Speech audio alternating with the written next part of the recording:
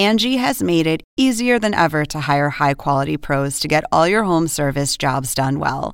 Just bring them your project online or with the Angie app, answer a few questions, and Angie will connect you with local pros who match your specific needs. Or book a service instantly at an upfront price. So join the millions of homeowners who use Angie to care for their homes and get your next home service job done well. Download the free Angie mobile app today or visit Angie.com. That's ANGI.com. The president bringing compassion and a pitch. The lead starts right now. This hour, President Biden expected to speak in New York City after getting a look at the record-setting deadly flood devastation across the region. He says it should be a wake-up call for Congress. Could the cover charge for that last bash of the summer be a COVID surge? The warning as vaccinations continue at a sluggish pace in the U.S. Plus, the Taliban firing warning shots as women join protests on the streets. And these are the same people announcing a new government today.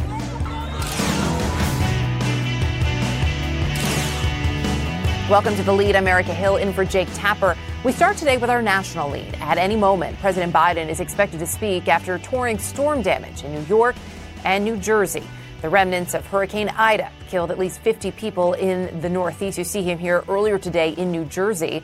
This afternoon, President Biden pointing to the recent string of extreme weather as a sign that climate change is already here, and also using that opportunity to pitch his massive infrastructure plan as necessary to combat climate change. But as CNN's Jeff Zeleny reports, a battle is raging inside his own party on how to get it done. President Biden offering hugs and compassion, surveying storm damage today. Thank God you're safe. Thank God, yeah. A week after Hurricane Ida's deadly wrath struck New Jersey and New York. A first-hand look at neighborhoods devastated by floodwaters, where residents are still sorting through what's left of their ravaged homes. The losses that we witnessed today are profound. Dozens of lost lives, homes destroyed. The president using the visit to make the case for his infrastructure bill and his broader economic agenda, including measures to fight climate change. Global warming is real, and it's moving at an incredible pace, and we've got to do something about it. From wildfires in the West to epic rains in the Midwest to storms in the South and beyond. The White House says 1 in 3 Americans live in counties impacted in recent months by severe weather, a sign the president said climate change must be taken more seriously. Every part of the country is getting hit by extreme weather, and we're now living in real time what the country's going to look like. And if we don't do something, we can't turn it back very much, but we can prevent it from getting worse. The White House is pressing Congress to pass a $1 trillion bipartisan infrastructure measure, along with a sweeping $3.5 trillion overhaul of the nation's social policy programs, including climate measures. Yet the legislative path for both Biden priorities is uncertain, with Democrats like Senator Joe Manchin and others raising objections to the price tag on the bigger bill. When asked how he intends to get those Democrats on board, the president struck an optimistic tone as he left the White House. Is the sun going to come out tomorrow? The administration also grappling with another crisis, the stubborn fight against COVID-19. The president is set to address the Delta variant and new government actions in a speech set for Thursday. Dr. Anthony Fauci, the president's chief medical advisor, telling CNN today more local mandates are needed. They're going to be sports events, travel events, where the rule is going to be if you want to participate, you get vaccinated. If not, sorry, you're not going to be able to do it. And the president just moments ago arriving in Queens to look at more flooding damage there. He'll be making 3 stops on this tour and delivering remarks momentarily. Again, making the pitch for his infrastructure bill and climate change legislation. Erica, this is all coming really at the same time where this is a critical challenge for this administration, their biggest push to Congress. Yeah, Erica. Certainly. Jeff Zeleny with the latest for us from the White House. Jeff, thank you. CNN's MJ Lee is in Queens where President Biden, as Jeff noted, will speak at any moment. MJ, what are you hearing from people on the ground there? Well, people on the ground here, Erica, are just devastated. This is an area, Queens, New York, that was hit so hard by the remnants of Hurricane Ida. This is where multiple people died because they could not get out of their basement apartments fast enough as the water flooded in. And if you walk around this area, you see the signs of devastation everywhere. There are just piles of trash, of furniture, moldy carpeting. You see that construction is already well underway as people try to fix their homes. One man that we spoke to who says his basement was completely flooded, completely wrecked, talked about why the timing of this has been so especially devastating for the community here. Take a listen. Everything got destroyed, literally everything. This whole weekend, we've just been taking stuff out of the house and putting it into the alleyway. You know, literally, there's nothing left. Our community is so numb. We got hit by Corona, crazy, this neighborhood. I mean, not too long ago, we had a freezer taking bodies away from the hospital. So at this point, we're kind of just emotionally numb. And it's like, at this point, the tragedy is people losing their lives. Look, he says he is thankful that everyone in his family has been safe, but when he thinks about just everything that they have lost, he is at a loss for words. Erica. Yeah, I'm sure. Do they have any thoughts on what they want or even need to hear from the president today? Well, look, we know, and we got a preview of this both from the president himself and his aides, that he is going to talk a lot about climate change. The folks that we have spoken to today, they all did say that they believe this kind of thing will happen again and again because of climate change. I think for the immediate future, they're worried about just fixing their homes, getting everything out of their basements and figuring out how they're going to pay for this. But yeah, I think going forward, there are going to be policies that they're interested in hearing about, both from their local governments and on a federal level.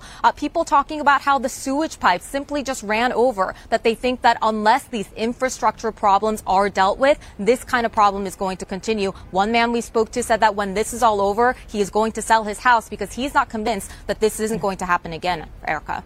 Yeah, I know that's the concern I've heard from other people within the region, too. When is this going to happen again? MJ Lee, thank you. Joining me now on the phone, the Democratic governor of New Jersey, Phil Murphy. Governor, good to have you with us. You met with the president earlier today, and you told folks in some of the counties in your state that are not part of this major disaster declaration that they should use state resources until, and I'm quoting you here, please God, they get designated as a disaster county. Did President Biden give you any assurances, Governor, that more counties, currently 6 are covered in New Jersey, could be added to that initial declaration? Good to be with you, Erica. It was a very successful visit by the president and the FEMA administrator, among others. No commitment, but FEMA literally is on the ground in 4 or 5 other counties as we speak. And they have an overwhelmingly compelling case to be included in this major disaster declaration. But again, the president has been there from moment one, and I have every expectation that he'll continue to be there for us. And God knows we need it. We saw some awful devastation today. The pictures, I think, even as awful as they are, don't begin to do it justice when you see it in person. But, I wonder, you said there's no commitment. Are you disappointed at all that you didn't get a commitment? What exactly do you need? How many more counties need to be added? Yeah, there's a process. The reason I'm not disappointed is they've been money good on their commitment so far, number one. And number two, there's a process that FEMA has to go through, and they're going through that process as we speak. And there's probably another 4 or 5 counties that deserve to be on that list, and they're in most, if not all of them today. And again, we have a great relationship with FEMA. The president has been terrific, and God willing, this will come out in the right place. So it sounds like you're confident that could happen fairly soon. I know you've also talked about the importance of shoring up infrastructure for any future storms. Some of those projects, as you well know, could take years. People need help right now, as we just heard from MJ Lee in Queens, including people like Cesar Garcia. He and his family, they lost their home in Dunellen, New Jersey. Here's what he said earlier. Sad to be you home. That's the only place that I have. So me and my kids, we don't got no place to go. He said he has nowhere to go. There are some benefits I know available now. Mayor Bill de Blasio, as you know, in New York City, has said he's going to send teams door to door to make sure everyone signs up. Are you going to do the same, make sure people are getting everything that they can? You bet. And you hear stories like that. I've now been in, 10 or so communities. I've spoken with dozens of mayors. I've spoken with scores of individuals who have been impacted. It's a crushing, life-altering event, and enough already. We know this is happening with increased frequency, increased intensity. We need a new playbook, but we will be there. My message has been to everybody, this road will not be short. Unfortunately, it'll be long to get back on our feet, but we will stay with you every step of the way, and we'll make sure everybody gets exactly what they deserve coming to them. I mean, how long do you think? Oh, it'll be a while, Erica. I mean, this is you've got. We had a very good roundtable discussion today with the president. It's not just the financial resources; it's things like supplies, like lumber, where we already had a global shortage. Getting cars replaced again, where we had a shortage. This is not going to be overnight, but the message I've shouted out, the president clearly as well, is we're going to be by your side, and we will be shoulder to shoulder with you until we're back on our feet.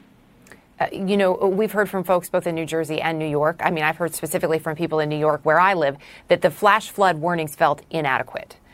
Do you think enough was done to warn people that this flash flooding was coming, to give them enough time to get out safely? Listen, when you've lost 27 lives and we still have 4 missing, we have to review every element of our process. We had a National Weather Service call at 10 a.m. that day. We activated our county emergency and state emergency functions at noon. We held a press conference at 1. We put out many both tornado warnings and flash flood warnings, social media. We threw a lot at this, but when you've lost 27 lives, you've got to look in the mirror and ask yourself what else needs to be done, and we will do just that. I know you've been warning today about more rain in the forecast, possible flooding tomorrow. How do you prepare for that when it's still saturated in many areas? You betcha. That's the issue. The ground is saturated. Trees are loose. And I don't think tomorrow, as I sit here at this time, is going to be at the level of last week, please God. But we are trying to do everything we can to both assess how serious it is and give people ample warnings to do the right thing, including, sadly, we had an overwhelming amount of those 27 losses of life were from flooding and folks in cars. And so staying off the road in a serious storm is always good advice. New Jersey Governor Phil Murphy, appreciate you taking the time to join us. Thank you. And keep us posted on any further assistance. Thanks for having me, Erica. A total lack of compassion for grandparents, for the most vulnerable today. Details about another case of shocking neglect after nursing home evacuees were crammed into a warehouse. Several of them died. And a warning that winter is coming, this time courtesy of the Delta variant. What Dr. Fauci says we all need to do to prevent another very painful surge.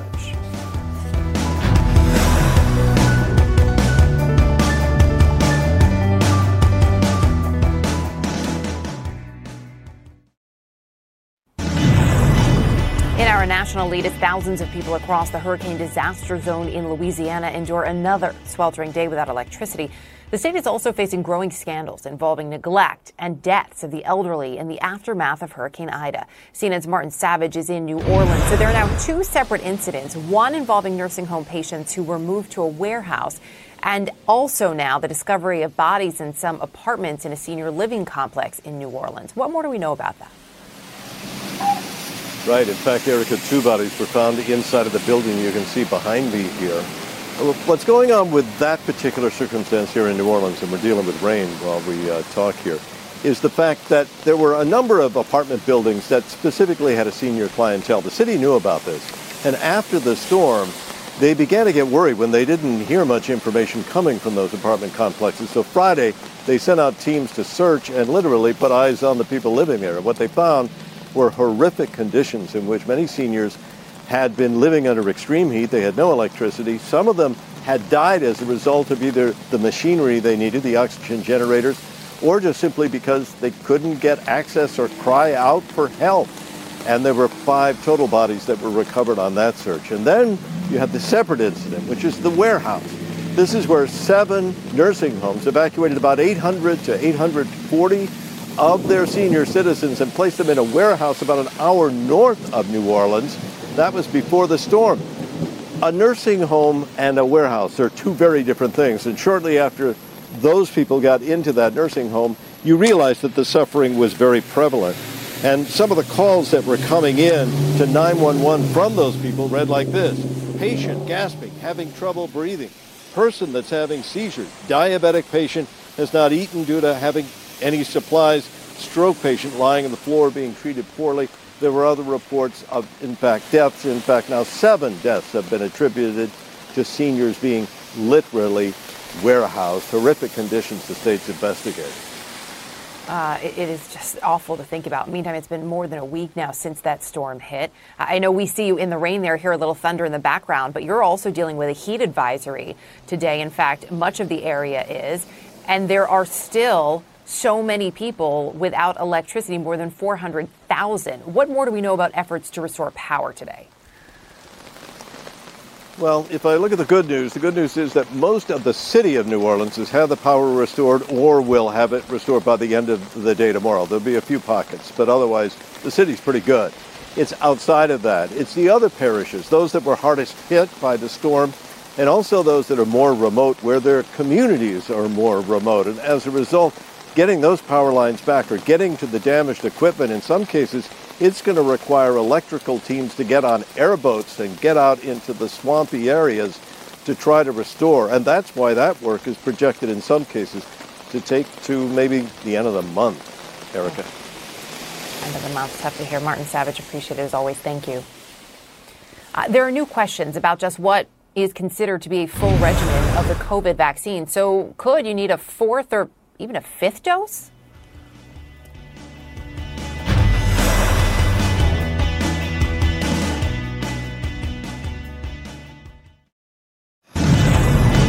In our health lead, experts are bracing for another COVID surge after the long holiday weekend and with more schools back in session. But as CNN's Nick Watt reports, Dr. Anthony Fauci says if we, quote, do the right things, or do things right, rather, there won't be a dramatic increase. This as the nation just logged 40 million total cases since the pandemic began.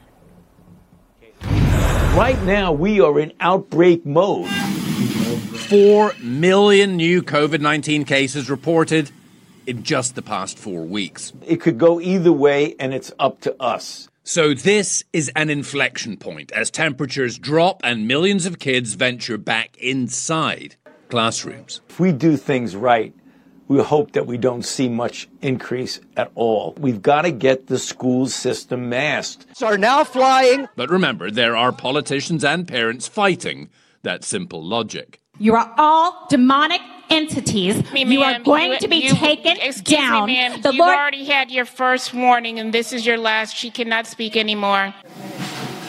Meantime, nearly 100,000 Americans are in the hospital fighting this virus, the vast majority unvaccinated. Sad and sometimes demoralizing. I'm not judging patients for making that decision. I really want to empathize, try to understand why they're afraid of the treatment, because what they really need to be afraid of is the virus. Idaho planning to ration care some places due to a beds and staff shortage. The governor calls this an unprecedented and unwanted point in the history of our state. We have about 75 million people in this country who are eligible to be vaccinated, who are not yet vaccinated. If we get the overwhelming majority of those people vaccinated, we could turn this around. In more than half of states, there is a little dip in average daily cases right now. Will that hold? Last year, there was a post-Labor Day bump. We are having to prepare ourselves for having yet again another surge. This Labor Day weekend, scenes like this. Football fans packed in the stands in Alabama, which has the lowest vaccination rate in the land. In South Carolina, which has the highest infection rate in the land. And in Georgia, where near record numbers are already in the hospital. So I just told you about the deteriorating situation in Idaho, and we just saw those crowds in Alabama and Arkansas. Well, the U.S. military just announced it is going to send 60 medical personnel to those 3 states to help. Erica.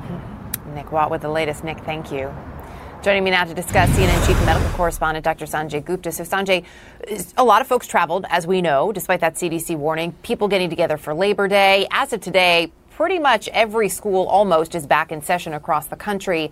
And we also just learned that kids now account for more than 1 in 4 of weekly COVID cases, according to the American Academy of Pediatrics. I mean, I don't think there is a way to put the genie back in the bottle at this point, but correct me if I'm wrong. No, I think you're right. I mean, I think the idea that this virus is here to stay is becoming, something that I think most scientists sort of believe at this point. It's a very contagious virus. There are remnants of the 1918 flu virus that are still around more than 100 years later. And COVID is one of these viruses that we're going to have to learn to live with for some time. It's an uncomfortable conversation, Erica, but I think the real question is not so much, is this virus here to stay? It is, but what are we willing to tolerate in terms of its impact on us? When it comes to flu, tens of thousands of people still die of flu every year. Only half the country gets a flu shot, for example, every year. There are several things which we've talked about for more than a year now, Erica, which could make a difference, obviously, in terms of really reducing the impact overall. Getting vaccinated. We talk about that all the time. Quarter of the country, eligible adults, still not vaccinated. Wear the right type of masks. There are certain type of masks that are going to be much more protective. Ventilation. Making sure you have enough ventilation indoors is really important. Get testing when you can. And reassess your risk. You got to reassess your risk in different situations depending on what's going on. A big crowded indoor setting, it should surprise no one now that would be a riskier situation than a less crowded outdoor setting. Yeah, we have learned a lot. The question is how many of us are actually putting that knowledge to use at this point. Right. This morning, Dr. Fauci said that a third dose of the COVID vaccine could perhaps just be part of a full vaccine regimen. Here's a little more. It looks very much like it isn't as if 2 doses of a vaccine are failing. It's that the proper regimen will very likely, as we look back on it months from now, will be that 3 doses is really what you should be getting of an mRNA. The reality is, and we've known this from the beginning, you've been very clear, Sanjay, that we're all learning about this as we go. The science keeps changing. So, yes, there could end up being an annual booster even. But would it help in some cases to be maybe less definitive in some of these statements? Because we know so much could still change. Yeah, I think that's right, Erica. I mean, that's the thing about science. It does change. You have to present it with humility and sort of concede that we are learning as we go along. Sometimes people expect science to be like math. 2 + 2 is always going to equal 4. It does change.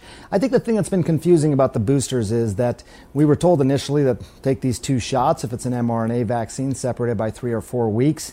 And if we see evidence that people are getting sick and hospitalized or even dying that have been vaccinated, that would be a signal that a booster would be necessary.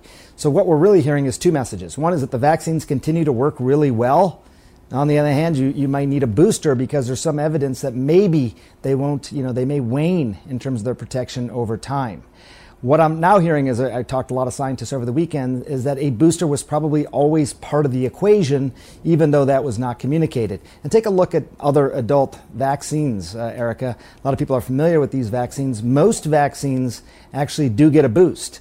You look at the herpes vaccine, hepatitis A, hepatitis B, HPV. They all get 1, sometimes 2 boosts down the road. So that is a common thing. I think what's been confusing is that was not communicated with this particular vaccine up front. I think most people thought 2 and done.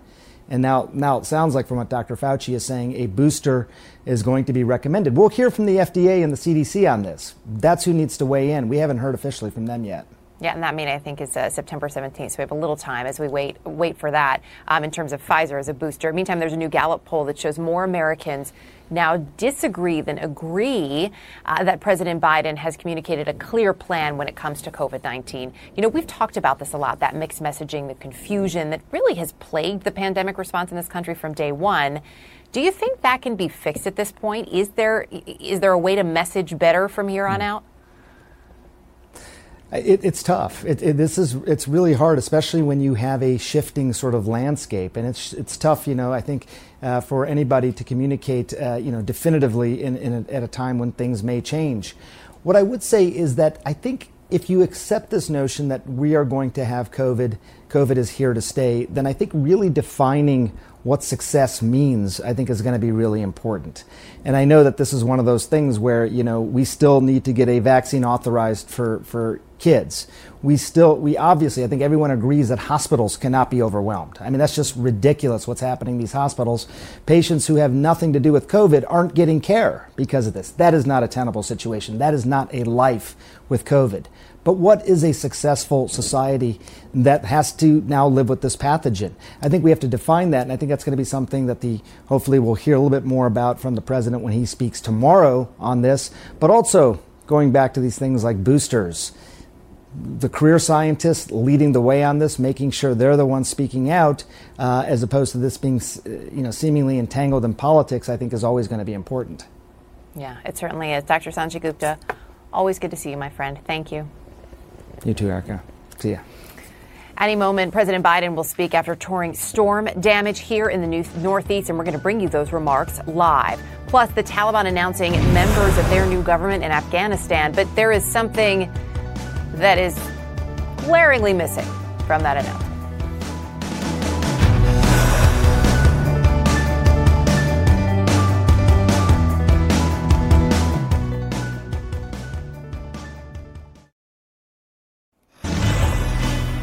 With the stroke of a pen, new voting restrictions now official in Texas today. Election integrity is now law in the state of Texas. Governor Greg Abbott there signing the state's Senate Bill 1 this afternoon. Among the changes with that bill, no more drive-through or 24-hour voting in Texas. There are new limits on early voting hours, new ID requirements for mail-in voting, and mail-in voting applications can no longer be sent out unsolicited. The new law is one of several that Republicans have used in recent months to cement their conservative leans. Let's discuss. So as we look at this, in addition to this voting rights bill, of course, in recent weeks, Texas Republicans have added controversial laws on abortion, guns, school lessons on race and history, even the national anthem. Texas has been a pretty red state for generations, but with so much talk about how Texas is becoming more diverse, Bakari, more purple, these legislative moves are really a hard turn to the right. So how effective could this new law be in keeping Texas red? Well, first and foremost, I think that the correct word to use when describing the Texas legislature is draconian at best. They're taking Texas and the southern part of this country back to 1940, 1950s, when America wasn't so great for people of color in this country. I think you're going to see individuals rise up in the next election cycle in Texas. But with this new election law in place, and this is where Democrats have to begin to step up their game. For far too long, we haven't been caring about judgeships. We haven't been paying attention since Barack Obama's time to state legislatures. And now you see Republicans reaping the benefit of their majorities and sometimes supermajorities in state legislatures, particularly throughout the South. You know, in signing that voting bill, Governor Abbott was asked about his state's 6 weeks ban on abortion and why a rape or incest victim should be forced to carry a pregnancy to term. Here's his response. It doesn't require that at all because obviously it provides at least 6 weeks for a person to be able to get an abortion. And so for one, it doesn't provide that. That said, however, let's make something very clear. Rape is a crime, and Texas will work tirelessly to make sure that we eliminate all rapists from the streets of Texas. We are going to shift gears here, going straight to President Biden speaking in New York. This alley with me to see and talk to the people who've been devastated. Just talk to them. None of them were shouting or complaining. Every one of them were thanking me as if it was something special. I mean it sincerely, that I was here and hoped that we'd be able to do something. This is America, where I'm standing right now. These are the people, whether it's in Scranton or Claremont or anywhere around the world, the country, who built this country.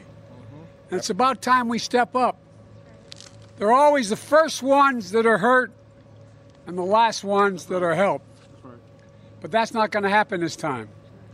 The group I have standing with me, led by Chuck Schumer, and your Congresswoman, is this your district? Grace Ming. Oh, it's Grace's district. No, it's Cortez. I want to thank her personally for her gumption the way she's fought and hollered and fought so hard for all the people in this alley. I really mean it. Thank you, thank you, thank you. But that goes for everybody here. And look, folks, you know, I want to thank Governor and Leader Schumer and I should say Senator Gillibrand and Congresswoman Ming and Maloney and Meeks and Mayor de Blasio for being here. You know, it's not, how can I say this?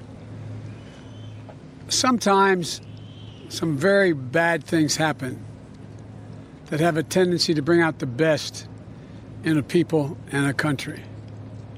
And I think what people are seeing across this country, from the wildfires in California and the far west, which I'm heading to in a couple days, all the way to down in Louisiana in the Gulf where I was a couple days ago, to New Jersey and Pennsylvania to a lesser extent, Delaware to a lesser extent, and New York, people are beginning to realize this is much, much bigger than anyone was willing to believe. And a whole segment of our population denying this thing called climate change. Right. But I really mean it. Sometimes my mother used to say, out of everything bad, something good will come if you look hard enough for it. Well, I think we've all seen, even the climate skeptics are seeing that this really does matter. And it's not just whether or not people who are just trying to get by in these homes, in these alleys here, working their butts off, do well. It's people in high towers along the shore who find that as this rain and all this change takes place in the groundwater, the buildings are actually beginning to tilt. 100-story buildings. This goes so far beyond what anybody's willing to speak to up to now. We just finished surveying some of the damage in the neighborhood here in Queens, and earlier today we were in the Raritan Valley in New Jersey, which also got badly hit. Walking these neighborhoods, meeting the families and the first responders, seeing how folks are doing after this destruction and pain and another devastating storm is an eye-opener. The people who stand on the other side of the fences who don't live there, who are yelling that we're talking about interfering with free enterprise by doing something about climate change, they don't live there. That's right. They don't live. They don't understand. And you know, last week, right here, in so many other communities, these waves crashed through the streets here, testing the aging infrastructure and taking lives. More lives were taken here than down in Louisiana. We say that again. Wow. They had over 20 inches of rain. They had 178 mile-an-hour winds, gusts, and more lives were taken here than down in Louisiana. And you know, you all saw the harrowing images of stories and families trapped in flooding basements and struggling to survive. Well, you didn't have to just go along this valley. Talk to the people. I'm sure the press has done that. My message to everyone grappling with this devastation is we're here. We're not going home till this gets done. Well, I really mean that. We're not leaving. We're going to continue to shout as long as it takes to get real progress here. Folks, and we have to take some bold action now. Yes. To tackle the accelerating effects of climate. If we don't act now, I'm going to be heading, as Chuck knows, as the senator knows, I'm going to be heading from here to Glasgow in Scotland for the COP meeting, which is all the nations of the world getting together to decide what we're going to do about climate change. And John Kerry, the former Secretary of State, is leading our effort putting together. We are determined that we are going to deal with climate change and have zero emissions, net emissions by 2050. By 2020, make sure all our electricity is zero emissions. We're going to be able to do these things, but we've got to move. We've got to move. And we've got to move the rest of the world. It's not just the United States of America. And so, folks, this summer alone, communities with over 100 million Americans, 100 Americans call home, have been struck by extreme weather. 1 in every 3 Americans has been victimized by severe weather. The hurricanes along the Gulf, the East Coast, up through this community. And I saw the human and physical costs firsthand, as I said, in Louisiana. But Governor, you called Phil Murphy, so many of the leading, Governor Murphy, so many leading with urgency and action are said, enough. And there's not a single request I'm aware of, there may be something, that we haven't signed off on. We haven't signed off yet. And here's the deal. The New York Fire Department, the New York Police Department, the Sanitation Department, and other first responders, they're leading with incredible courage. 2 linemen have been killed trying to make sure we have. And folks, the evidence is clear. Climate change poses an existential threat to our lives, to our economy, and the threat is here. It's not going to get any better. The question, can it get worse? We can stop it from getting worse. That's right. And when I talk about building back better, and Chuck is fighting for my program, our program on the Hill, when I talk about building back better, I mean you can't build to what it was before this last storm. You got to build better so if the storm occurred again, there would be no damage. There would be. But that's not going to stop us, though, because if we just do that, it's just going to get worse and worse and worse, because the storms are going to get worse and worse and worse. And so, folks, we got to listen to the scientists and the economists and the national security experts. They all tell us this is code red. The nation and the world are in peril. That's not hyperbole. Yeah. That is a fact.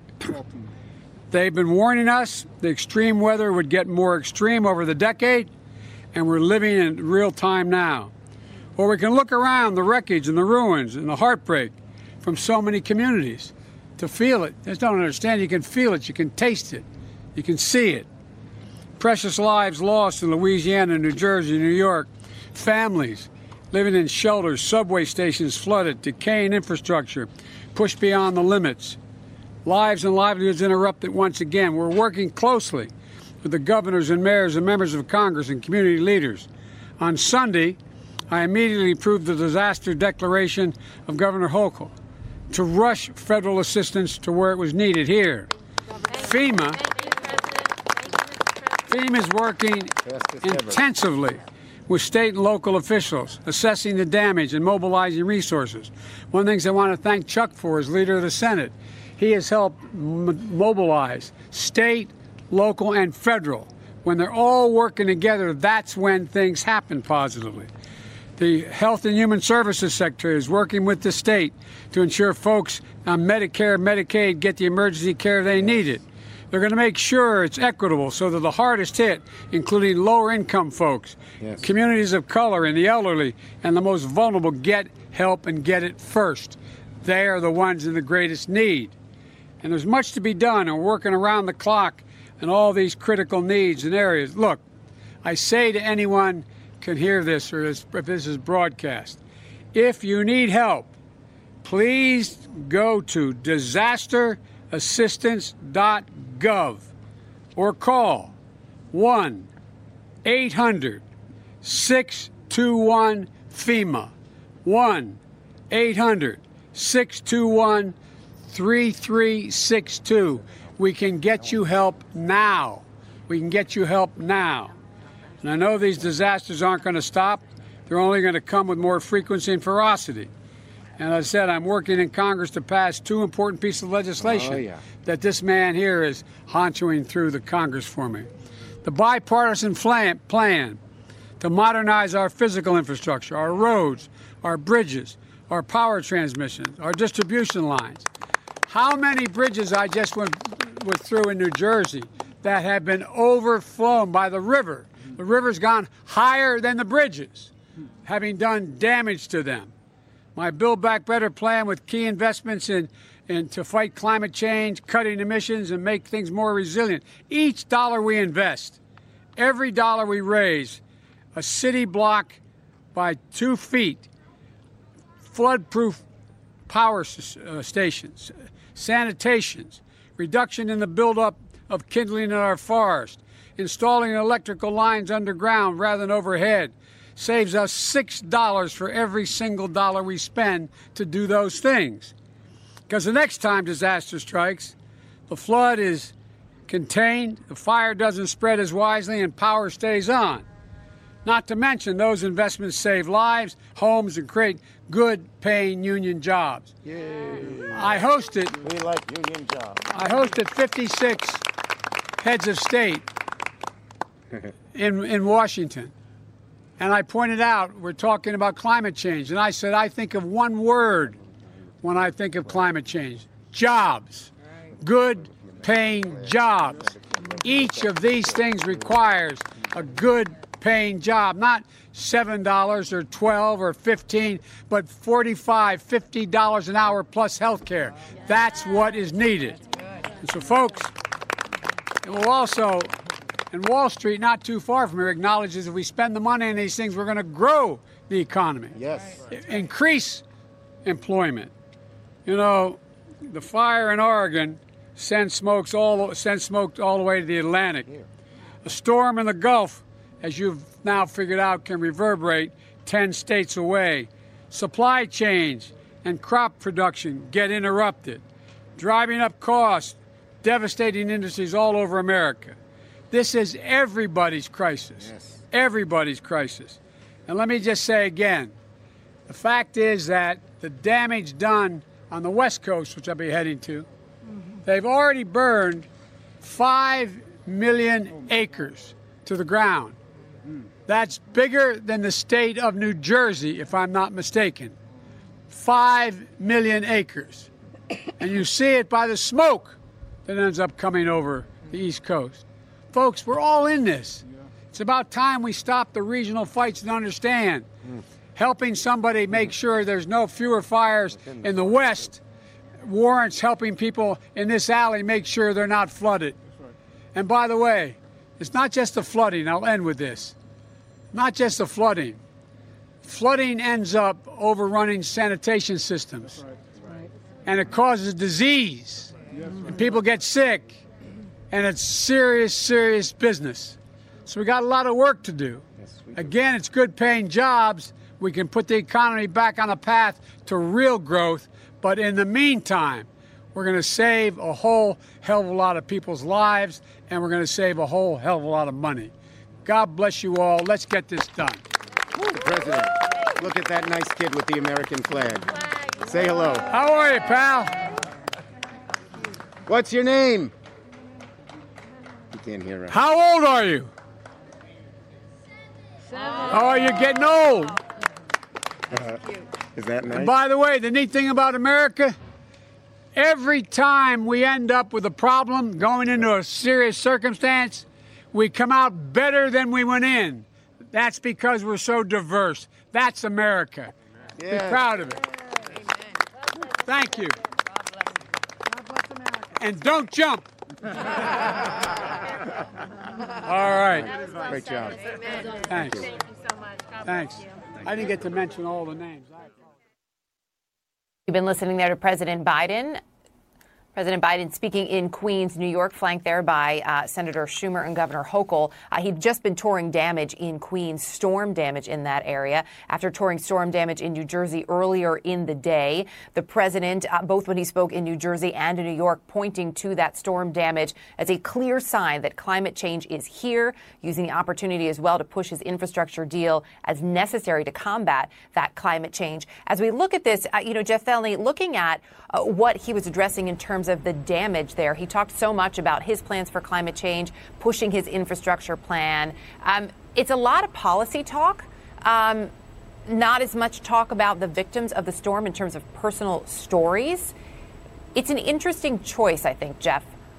How is it sitting? Well, Erica, there's no question that the president is trying to seize this opportunity to make the bigger point that something does indeed need to be done for climate change. He said he'll be traveling to California early next week as well about the wildfires there. So certainly he and the White House say that 1 in 3 Americans live in counties where there has been devastation in recent severe weather outbreaks. So he is using this as a point. But there were several personal private moments. We saw one there just a few moments ago where he talked to that young boy standing on the balcony of his home there. We saw the scenes earlier in New Jersey. So definitely a balance between policy and the personal. But the president is making clear this is a code red moment in his words. So they are trying to use this to push policy as well. Yeah, well, I mean, look, you can't ignore the fact that this is climate change. This is here to stay. The weather is extreme. The infrastructure is a mess and needs work. Those are all the facts, right? MJ, you're there on the grounds in Queens. I mean, a short time ago, you shared with us a gentleman who said he wanted to sell his house after this, what was left, because he was so concerned about it happening again. Did folks on the ground there who suffered these devastating losses hear what they needed or wanted to? Well, look, Erica, this kind of a trip is a tradition for the President of the United States, right? It is an unfortunate tradition that when this kind of extreme weather events happens, the President goes to the ground, meets with community leaders, meets with the folks who have been affected, and it is a way for him to show and to tell these people that he can see them, that he wants to bring help to the ground. But I think you raise a really important point, for all the talk about climate change legislation and dealing with that. A lot of the folks we talk to, they are looking for immediate help, and they're just not sure that they're going to get it anytime soon. Yeah, and that is a tough thing. And do you think Biden did his job as consoler in chief? Yes, I do. He said himself. Anna, go ahead. I think this is something that Joe Biden does very well. And most of us, even sitting at home watching these scenes from all over the country, have been struck by the level of catastrophe that's going on all over. And I think, his compassion, what he brings, is something very unique to him. And I've got to tell you, as somebody who lives in Florida, a place that's affected by hurricanes like this and by storms like this, how important it is to see your federal, state, and local governments working together in conjunction. How different a scene this is from what we saw in Puerto Rico under President Trump, throwing paper towels, the indignity of doing that, and the way that he treated them. So you want all Americans treated the same, treated with compassion by their president. Bakari, I'm going to give you last word here. Yeah, today was about tangible solutions. And I also think you stated something at the beginning, Erica, that not too many people, that is still a fight, unfortunately. Look, climate change is real. It's not a hoax perpetrated by anyone else. And the fact that the president has to reinforce that is a sad commentary. But real relief looks like policy. It looks like the infrastructure bill. It looks like tackling climate change. And those are the solutions that people want to hear. And that was what he brought today. So did he answer their call? He did. And he did it in a way that only Joe Biden can do it. Bakari Sellers, Anna Navarro, MJ Lee, and Jeff Saloni, thank you all. And thanks to all of you for joining us this hour on The Lead. Our coverage continues in the Situation Room right now.